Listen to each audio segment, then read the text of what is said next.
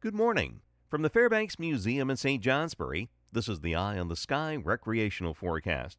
Another very mild spring-like morning, not at all favorable in terms of outdoor winter plans, and in addition, a dense fog advisory for central and northern Vermont into eastern New York through 10 o'clock. The fog will thin, but we'll see clouds, localized rain showers, and temperatures mostly upper 30s and low 40s north, in the low to mid 40s south, not really changing very much. The winds will remain light, but a cold front comes in tonight and things will change for the weekend. First, rain showers change to snow showers, especially from the Adirondacks and Route 2 north, with a dusting to 3 inches, highest amounts over the higher terrain. Just a few rain or snow showers south, but it also turns colder over this weekend, with highs by Sunday 20s north and low 30s in the south.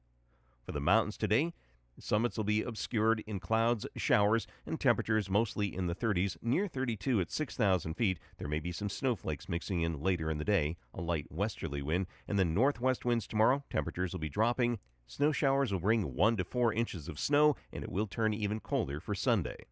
At lower elevations, light winds continue today, but shift into the northwest tomorrow around 10 miles per hour, gusting to 20 and continuing through Sunday. I'm meteorologist Mark Breen with an Eye on the Sky.